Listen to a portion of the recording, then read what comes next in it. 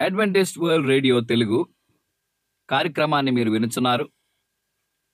వీటి సమాచారం కొరకు సంప్రదించవలసిన సంఖ్య 1800833231 మరియు bible@awr.org కి ఈమెయిల్ మీరు చేయవచ్చు. ఇది adventist world radio voice of hope Telugu.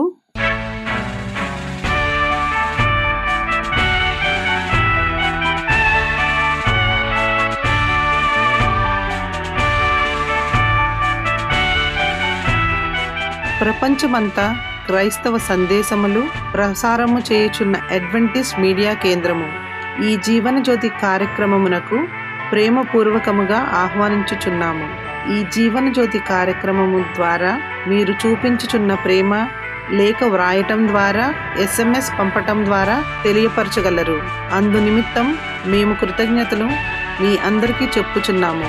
ప్రియమైన సహోదరి సహోదరులకు, నేడు మేము ప్రచారము చేయుచున్న సుమధుర గీతాలను, ఆధ్యాత్మిక సందేశములు మరియు బైబిల్ ప్రవచనములు ప్రియమైన శ్రోతలకు ఈ కార్యక్రమము సుమధుర గీతముతో ప్రారంభించుచున్నాము.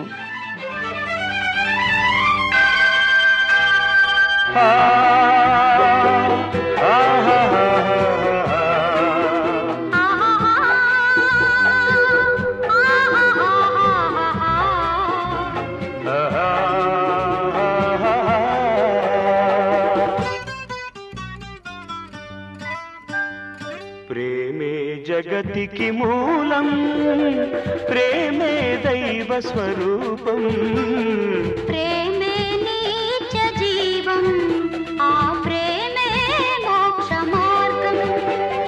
ప్రేమే జగతికి మూలం, ప్రేమే దైవ స్వరూపం, ప్రేమే నిత్య జీవం, ఆ ప్రేమే మోక్ష మార్గం.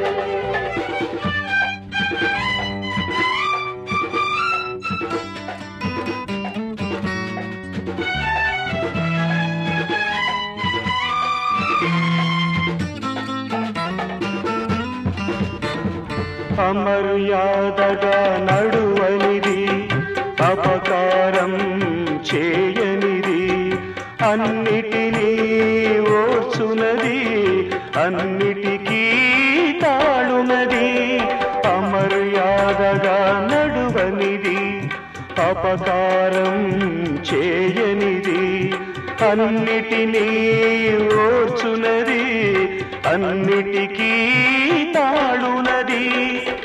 ప్రయోజనం చూచుకొననిది, సత్వరమే కోపపడనిది, మత్సరపడనిది, డంబము లేనిది, ఉప్పొంగనిది, ప్రేమ ఒక్కటి. ప్రేమే జగతికి మూలం, ప్రేమే దైవ స్వరూపం, ప్రేమే నిత్య జీవం, ఆ ప్రేమే మోక్ష మార్గం.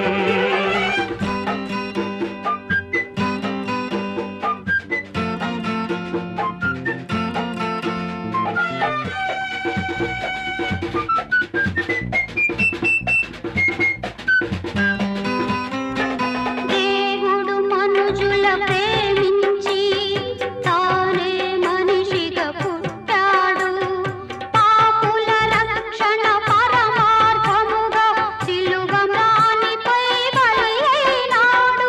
దేవుడు మనుజుల ప్రేమించి తానే మనిషిగా పుట్టాడు, పాపుల రక్షణ పరమార్థముగా సిలువ మ్రానిపై బలి అయినాడు.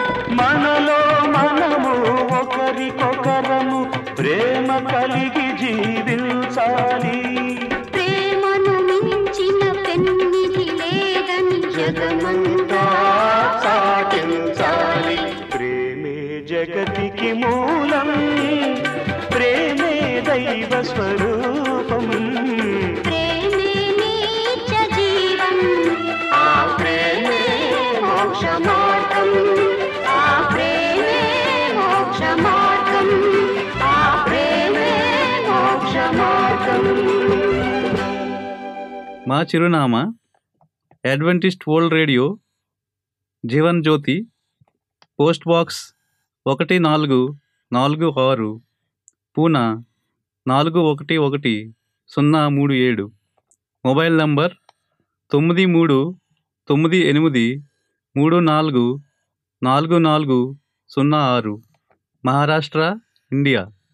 Email CHRICHARDJOHN@gmail.com.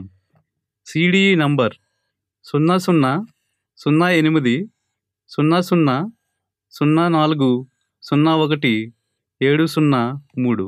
ఈ సమయమందు పాస్టర్ రిచర్డ్ జాన్ గారు వాక్యోపదేశం చేస్తారు. ఇజ్రాయేలు రాజుల గురించి దినమందు మనం ధ్యానించనే ఉన్నాము.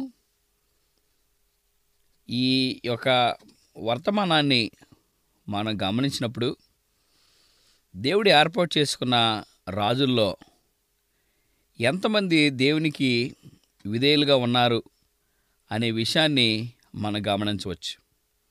ఎందుకంటే అదే సాధారణమైనటువంటి విషయాన్ని మనం గమనించినప్పుడు దేవుడు ఎంపిక చేసిన నాయకులు కానీ రాజులు కానీ ఏ విధంగా వారు దేవుని యొక్క సమ్ముఖంలో ఏర్పాటు చేయబడ్డారో ఈ దినమందు మనం చూడవచ్చు. మొదటగా మనం చూస్తే ఇజ్రాయేలుకు తమకు రాజులు కావలి ఉన్నని సమూయేలు వద్దకు వచ్చి ఆయన్ని అడిగి ఉన్నారు. ఇక్కడ మొదటి సమూయేలు 8వ అధ్యాయము 4-6 వచనాల్ని మనం గమనించినట్లయితే రాజులు దేవుని వలన ఏర్పరచబడుట మనం చూస్తూ ఉన్నాం. ఎలాగ మనం నమ్మగలం? దైవిక జ్ఞానాన్ని దేవుడు బోధించినప్పుడు సర్వాన్ని కూడా దేవుడే మానవునికి అర్పించినట్లు మనం చూస్తూ ఉన్నాం. మొదటి సమూయేలు 8వ అధ్యాయం 4-6 వచనాల్లో ఏ విధంగా రాజులు దేవుని వలన ఏర్పాటు చేయబడ్డారు అని ఇక్కడ దేవుని యొక్క వాక్యాన్ని మనం చూడవచ్చు. రాజులకి జ్ఞానాన్ని, వారి యొక్క ఏర్పాటుని దేవుడే స్వయంగా తన యొక్క జ్ఞానాభ్యాసం వారికి నేర్పించి వారు దేవుని పోరి నేర్పల వరే ఆ యొక్క కాలంలో రాజులు సిద్ధపడలాగున దేవుడు వారిని ఏర్పాటు చేసుకుని ఉన్నాడు. ఇక్కడ మొదటి సమూయేలు 8వ అధ్యాయంలో 4-6 వచనాల్లో మనం స్పష్టంగా చూసినట్లయితే వీరిని ఎలా ఎన్నుకున్నాడో మనం చూడవచ్చు. ఇశ్రాయేలు పెద్దలందరూ కూడి రామోలో సమూయేలు వద్దకు వచ్చి, చిత్తగించుము, నీ వృద్ధుడవు, నీ కుమారుని ప్రవర్తన గలవారు కారు గనుక సకల జనులు మర్యాద చొప్పున మాకు ఒక రాజుని నియమింపుము, అతడు మాకు న్యాయము తీర్చును అని ఇక్కడ చెప్పారు. అక్కడున్న ప్రజలందరూ కూడా మరి జ్ఞానాన్ని సంపాదించుకునే ఒక రాజుని నియమించమని అక్కడ ప్రజలు ప్రవక్త అయిన సమూయేలుకి చెప్పినట్లు మనం చూస్తూ ఉన్నాం. సో ఆ కాలంలో కూడా నాయకత్వాన్ని దేవుడు నేర్పించాడు. ఎవరో ద్వారా ఈరోజు ప్రభుత్వాలు పరిపాలిస్తున్నాయి అంటే ఆ దినాల్లో యేసుక్రీస్తు ప్రభు ఇవన్నీ కూడా తన యొక్క శిష్యులకు, వారి తర్వాత అక్కడున్న ప్రవక్తల తర్వాత రాజులకు, ఈరోజు ప్రపంచం అంతా కూడా పరిపాలన ఉందంటే ఇది దేవుడు ఏర్పాటు చేసిన ఒక గొప్ప పునాదని మనం నమ్మవచ్చు. ఈరోజు నాయకత్వం కొన్న ఆ యొక్క సద్గుణాలు ఎక్కడి నుండి వచ్చాయి? యేసుక్రీస్తు ప్రభు ఆ దినాల్లోనే ఎంతమందిని సిద్ధపరిచినట్లు మనం చూడవచ్చు. రెండోదిగా మనం చూస్తే యెహోవా అబ్రహాముకు చేసిన వాగ్దానం కూడా చాలా గొప్పగా ఇక్కడ ఉంది. అబ్రహాము 99 ఏండ్లు వాడైనప్పుడు యెహోవా అతనికి ప్రత్యక్షమై, నేను సర్వశక్తిగల దేవుడను, నా సన్నిధిలో నడుచుచు నిందారహితుడవై ఉండుము, నాకును నీకును మధ్య నా నిబంధనను నియమించి నిన్ను అత్యధికముగా అభివృద్ధి పొందించేదనని అతనితో చెప్పాను. అప్పుడు అబ్రహాము సాగిలపడి ఉండగా దేవుడు అతనితో మాట్లాడి, ఇదిగో నేను నియమించిన నా నిబంధన నీతో చేసి ఉన్నాను. నీవు అనేక జన్మలకు తండ్రి వగదు, మరియు ఇక మీదట నీ పేరు అబ్రహాము అనబడదు. నిన్ను అనేక జన్మలకు తండ్రినిగాను నియమించితిని గనుక నీ పేరు అబ్రహాం అనబడను. నీకు అత్యధికముగా సంతాన వృద్ధి కలిగజేసి నీలో నుండి జనములు వచ్చినట్లు నియమించదను, రాజులను నీలో నుండి వచ్చెదరు అనే వాక్యాన్ని ఇక్కడ మనం చూస్తున్నాం. సో అబ్రహాము సంతానాన్ని దేవుడు ఆశీర్వదించాడు. ఆ సంతానం నుంచి నాయకులను దేవుడు ఎన్నుకున్నాడు, రాజులను ఎన్నుకుని ఉన్నాడు.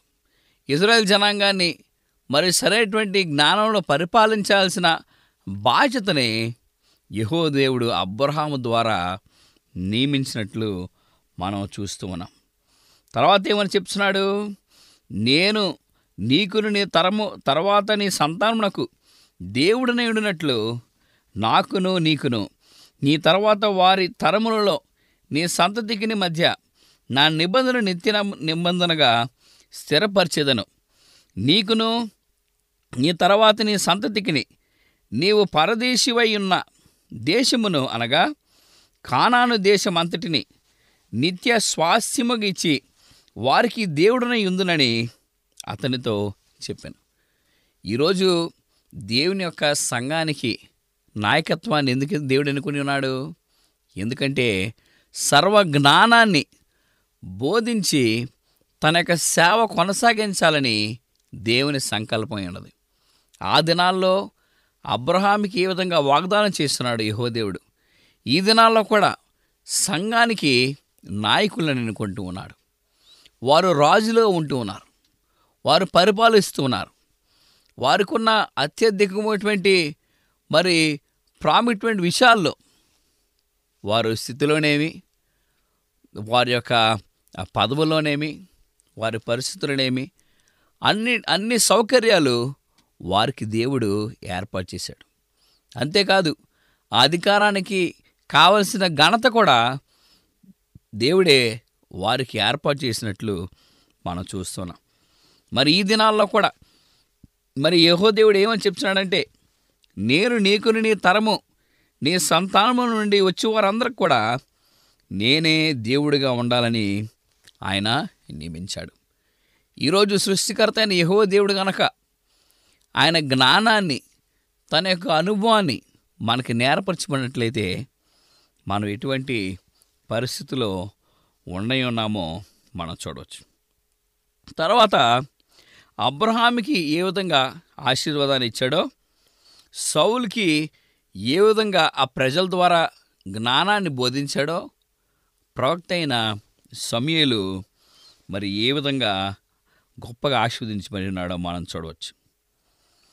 తర్వాత చూస్తే యెహోవా సౌలును ఇశ్రాయేలు మీద రాజుగా నియమించినట్లు మనం దేవుని యొక్క వాక్యాన్ని మనము చదువుకోవచ్చు. ఇది కూడా మరలా మొదటి సమూయేలు గ్రంథంలోనే ఈ సౌలు నాయకుడిగా దేవుడు ఎన్నుకుని ఉన్నాడని స్పష్టంగా మనకి పరిశుద్ధ గ్రంథంలో రాయటం మనం చూస్తూ ఉన్నాం. మొదటి సమూయేలు గ్రంథం 9వ అధ్యాయంలో కొన్ని మాటల్లో ఇక్కడ దేవుడు ఏ విధంగా సౌలుని నియమించాడో మనం చూడవచ్చు. 15వ వచనం నుంచి మనం చూస్తే, సౌలు అచ్చడికి రేపు వచ్చినని యెహోవా సమూయేలునకు తెలియజేశాను. ఎట్లనగా, నా జనులు మొర నా యొద్దకు వచ్చెను, నేను వారిని దృష్టించి ఉన్నాను. కాగా ఫిలిస్తీయుల చేతిలో నుండి నా జనులను విడిపించుటకై నా జనులైన ఇశ్రాయేలు మీద వారిని అధికారినిగా అభిషేకించుటకును గాను రేపు ఈ వేళకు నేను బెన్యామీను దేశంలో నుండి ఒక మనుష్యుడిని యొద్దకు రప్పించెదను.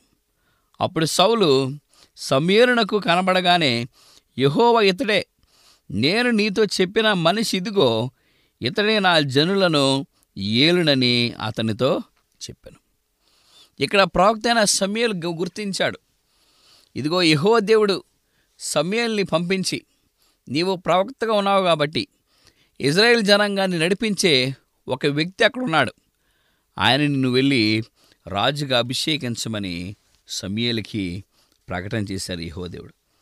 ఇక్కడ మనం గమనించినట్లయితే మరి ఏ విధంగా సమూయేలు ఆ యొక్క బాధ్యతలను సౌలు భుజం మీద పెట్టినారో మనం చూడవచ్చు. మొదటి సమూయేలు గ్రంథం 10వ అధ్యాయం 1వ వచనంలో, అప్పుడు సమూయేలు తైలపు బుడ్డి పట్టుకొని సౌలు తల మీద తైలము పోసి అతని ముందు పెట్టుకుని, యెహోవా నిన్ను అభిషేకించి తన స్వాస్థ్యం మీద అధిపతిగా నియమించి ఉన్నాడు అని చెప్పి ఇలాగూ సెలవిచ్చెను. చూసారా, ఇక్కడ ప్రవక్త అయిన సమూయేలు అక్కడ నూనె తీసుకుని ఆయన తల మీద ఉంచి అభిషేకించి ప్రార్థన చేసి, పరిశుద్ధాత్మ సహాయము సౌలుతో ఉండునుగా కానీ ప్రవక్త అయిన సమూయేలు ఇక్కడ చెప్పటం మనం చూస్తున్నాం. ప్రియమైన వాళ్ళారా, మరి సమూయేలుకి ఇచ్చిన బాధ్యతనే మరి సౌలు సక్రమంగా చేస్తున్నాడని మనం నమ్మవచ్చు.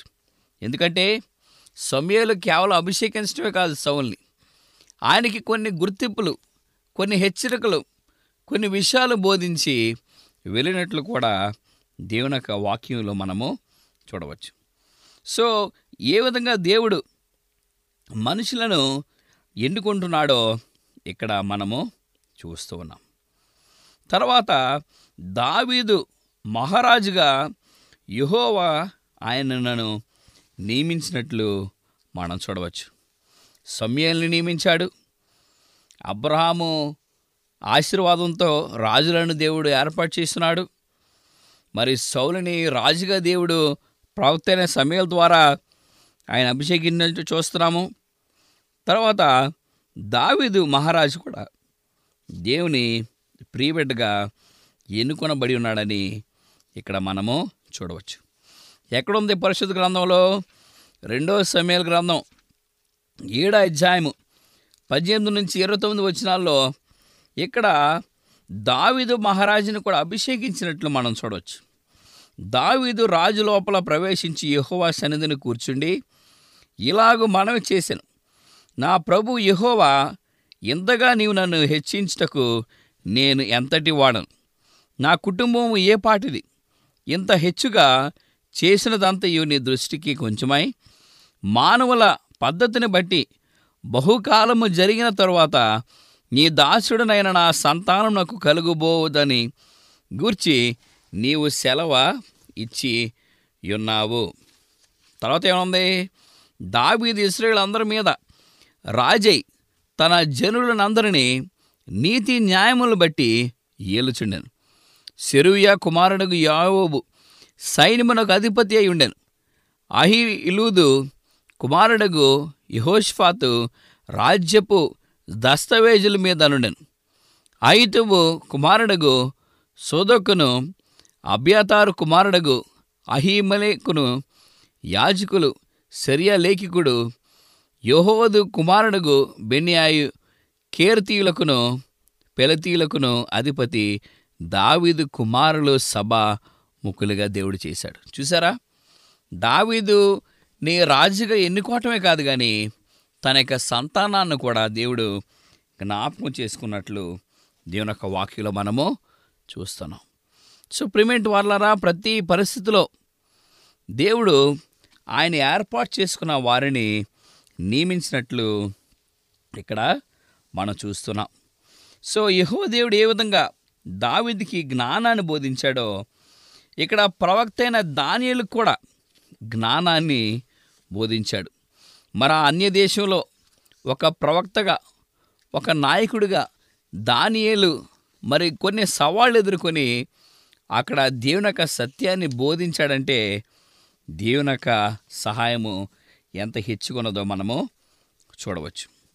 దానియేలు గ్రంథం 2వ అధ్యాయము 17 నుంచి 24 వచనాల్లో, దానియేలు గ్రంథం 2వ అధ్యాయము 17 నుంచి 21 వచనాల్లో మనం చూస్తే ఇక్కడ దానియేలు అయిన ప్రవక్త ఏ విధంగా దేవుని యొక్క బాధ్యతలను నెరవేర్తించినాడో ఇక్కడ చూడవచ్చు.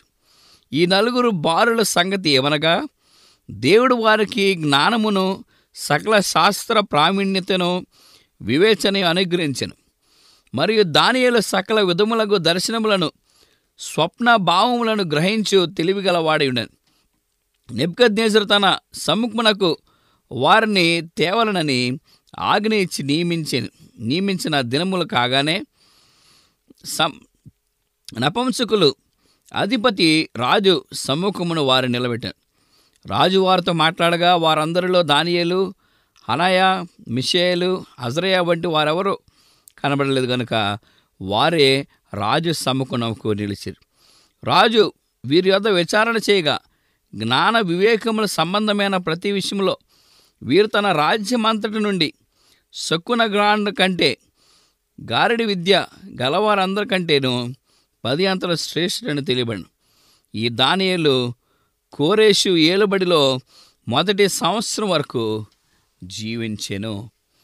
చూసారా, దానియేలుని దేవుడు ఏ విధంగా ఆశీర్వదించినాడో మనం చూడవచ్చు. ఆశీర్వదించడమే కాదు కానీ ఇక్కడ దేవుని యొక్క ఏర్పాటులో ఏ విధంగా దానియేలు ఒక ప్రవక్తగా, షడ్రక్, మేషక్, అబేద్నెగోలు వారి స్నేహితులుగా దేవుడు నియమించుకున్నాడు. మనందరికీ తెలుసు, ఎప్పుడైతే వారు అగ్నిగుండంలో నెబుకద్నెజరు రాజు ఆజ్ఞాపించినాడో అగ్నిగుండంలో గొప్ప అద్భుతం జరిగి ఉన్నదని నెబుకద్నెజరే కల్లారా చూశాడు. 3 అగ్నిగుండంలో పడవేయబడినప్పుడు 4వ వ్యక్తి కనబడ్డాడు. ఆ 4వ వ్యక్తి నిజమైనటువంటి దేవుడని గుర్తించాడు. అగ్నిలో వేసినప్పుడు మానవులు మనం ఏమైపోతాము? ఆ అగ్ని జ్వాలల ద్వారా మనం కాలిపోతాం, మసైపోతాం, బూడిదైపోతాం. కానీ అగ్ని జ్వాలలో వేసినా కూడా అక్కడ ఎవ్వరికి ఎటువంటి హాని కలగలేదు. సో దానియేలు దేవుడు నాయకుడిగా ఎన్నుకొని ఉన్నాడు. షడ్రక్, మేషక్, అబేద్నెగోలు మరి అక్కడ ఇజ్రాయేల్ జనాంగానికి రాజులుగా దేవుడు ఒక సత్యాన్ని బోధించేవారుగా వారిని ఎన్నుకొని ఉన్నాడు. వీరు మరి ఒకేసారి ఏకతాటిగా రాజులుగా కాకపోయినప్పటికీ నిజమైనటువంటి సత్యాన్ని వారి యొక్క నడవడికలో నేర్చుకొని అవలంబించే దేవుని సేవకులుగా, ప్రవక్తలుగా, రాజులుగా దేవుడు నియమించినట్లు దేవుని యొక్క వాక్యాన్ని మనము చూస్తున్నాం. మరి వారితో పాటు అపోస్తలుడైన పౌలు కూడా కొన్ని విషయాలు మరి రాజుల గురించి బోధించినట్లు మనం చూస్తున్నాం. అపోస్తలుడైన పౌలు దేవుని యొక్క వాక్యంలో మనం చూస్తే రోమీయులకు రాసిన పత్రిక 13వ అధ్యాయంలో, రోమీయులకు రాసిన పత్రిక 13వ అధ్యాయంలో ఈ మాటలో ఆయన రోమీయులకు బోధిస్తూ ఈ మాటలు వారు చెప్పినాడు. రోమీయులకు రాసిన పత్రిక 13వ అధ్యాయంలో మొదటి 7 వచనాలు, ప్రతి వాడును పై అధికారులకు లోబడి ఉండవలను, ఏలైనగా దేవుని వలన కలిగినది తప్ప మరి ఏ అధికారము లేదు. ఉన్న అధికారములు దేవుని వలనే నియమింపబడి ఉన్నవి. కాబట్టి అధికారమును ఎదిరించువాడు దేవుని సమయమును ఎదిరించున్నాడు. ఎదిరించువారు తమ మీదకి తామే శిక్ష తెచ్చుకుందరు. ప్రభుత్వము చేయవారు చెడ్డ కార్యములే గాని మంచి కార్యములకు భయకారులు కారు. నీకు మేలు కలుగుటకు అధికారులు దేవుని పరిచారకులు. వారికి భయపడక ఉండకోరితివా? మేలు చేయము, అప్పుడు వారి చేత మొప్పు పొందుదువు. నీవు చెడ్డది చేసిన ఎడల భయపడము. వారు ఊరికేయు ఖడ్గము ధరింపరు. కీడు చేయవాని మీద అగ్రహము చూపిటకై వారి ప్రతీకారం చేయు దేవుని పరిచారకులై ఉన్నారు. ఇక్కడ అపోస్తలుడైన పౌలు చెప్పినాడు, అధికారిని మరి ఏ విధంగా దేవుడు ఆశీర్వదించాడు, అధికారులుగా ఉండి దేవుని యొక్క పనిని ఏ విధంగా నడిపించాలని బోధించాడు. మరొక గొప్ప అధికారి అయి ఉండి నీవు తీసుకోవాల్సిన ఈ యొక్క నియమాలు ఏమై ఉన్నాయని నీవు గుర్తించాలి. ప్రేమేంటి వాళ్ళారా, మరి దినమందు మనం చూస్తున్నాము ఏ విధంగా దేవుని యొక్క అనుగ్రహంలో ఇవన్నీ కూడా జరిగి ఉన్నాయని మనం చూడవచ్చు. మోషే ద్వారా దేవుడు మాట్లాడాడు. సమూయేలు ద్వారా దేవుని యొక్క నాయకత్వాన్ని ఎన్నుకుని ఉన్నాడు. అబ్రహాం ద్వారా వారి యొక్క సంతానాన్ని దేవుడు బలపరిచినట్టు మనం చూస్తున్నాం. ప్రవక్త అయిన సమూయేలు సౌలుని రాజుగా చేసినట్లు మనం చూస్తున్నాం. తర్వాత దావీదు మహారాజుని చేశాడు దేవుడు రాజుగా. అక్కడున్న సొలొమోను దేవుడు రాజుగా చేసినాడు. అపోస్తలుడైన పౌలు చెప్పినాడు, అధికారునికి ఏ విధంగా మనం లోబడి జీవించాలో ఇక్కడ వివరించినాడు. ప్రియమైన వారలారా, మనం తెలుసుకోవాల్సిన గొప్ప సత్యం ఏమిటంటే, దావీదు మహారాజు కూడా కొన్ని తప్పులు చేసిన ఇజ్రాయెల్ జనాంగానికి మంచి రాజుగా నియమించబడి ఉన్నాడు. తదుపరి మనం తన యొక్క జీవితాన్ని మనం చూస్తున్నాం. సవాళ్ళు ఎదుర్కొన్నాడు, కష్టాలు ఎదుర్కొన్నాడు, శాపాన్ని కూడా తన నాయకత్వ జీవితంలో కుటుంబంలో చూశాడు. ఎవరి ద్వారా ఎన్ని కూడా తన యొక్క గమనంలో వచ్చింది? దావీదు మహారాజు పాపం చేయటం ద్వారా. కానీ పశ్చాత్తాపడ్డాడు, ఒక గొప్ప నాయకుడిగా తీర్చిదిద్దుకున్నాడు, రాజ్యంలో ఉన్న వారికి గొప్ప సేవను అందించాడు. దావీదు ఒక గొప్ప సూత్రముగా నిలబడ్డాడు. ప్రియమైన వాళ్ళారా, దేవుడు ఎన్నుకున్న రాజులు, నాయకులను దేవుడే స్థిరపరుస్తాడు. వారి ద్వారా సేవ గంభీరంగా జరగాలని దేవుని యొక్క ఉద్దేశము ఉన్నది. ఈ యొక్క మాటల ద్వారా ఈ వర్తమానాన్ని దేవుడు దీవించి ఆశీర్వదించుగాక. మా ప్రియ పరలోక తండ్రి, ఈ దినమందు ప్రభువా నీ యొక్క వాక్యాన్ని మేము వినటానికి మాకు ఇచ్చిన అవకాశం బట్టి నీకు వందనాలు చెల్లిస్తాం. నీ కృపను బట్టి ప్రభువా మీరు మమ్మల్ని బలపరచండి.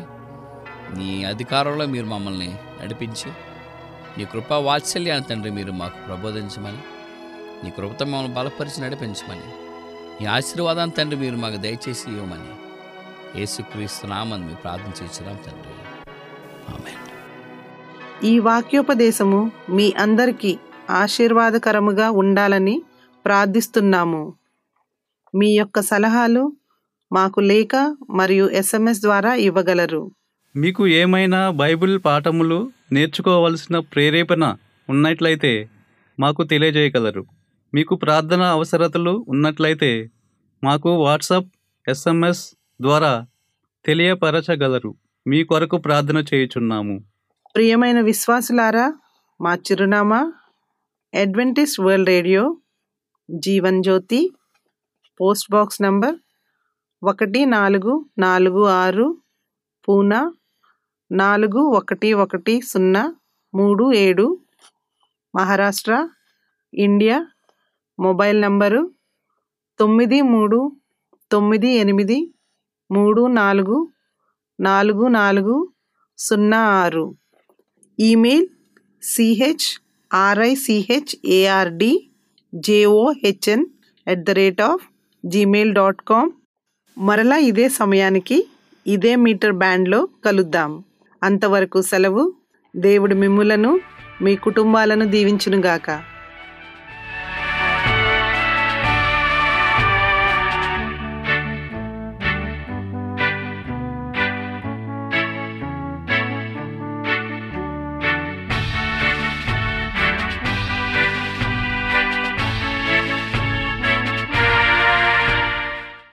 అడ్వెంటిస్ట్ వరల్డ్ రేడియో తెలుగు కార్యక్రమాన్ని మీరు వినుచున్నారు.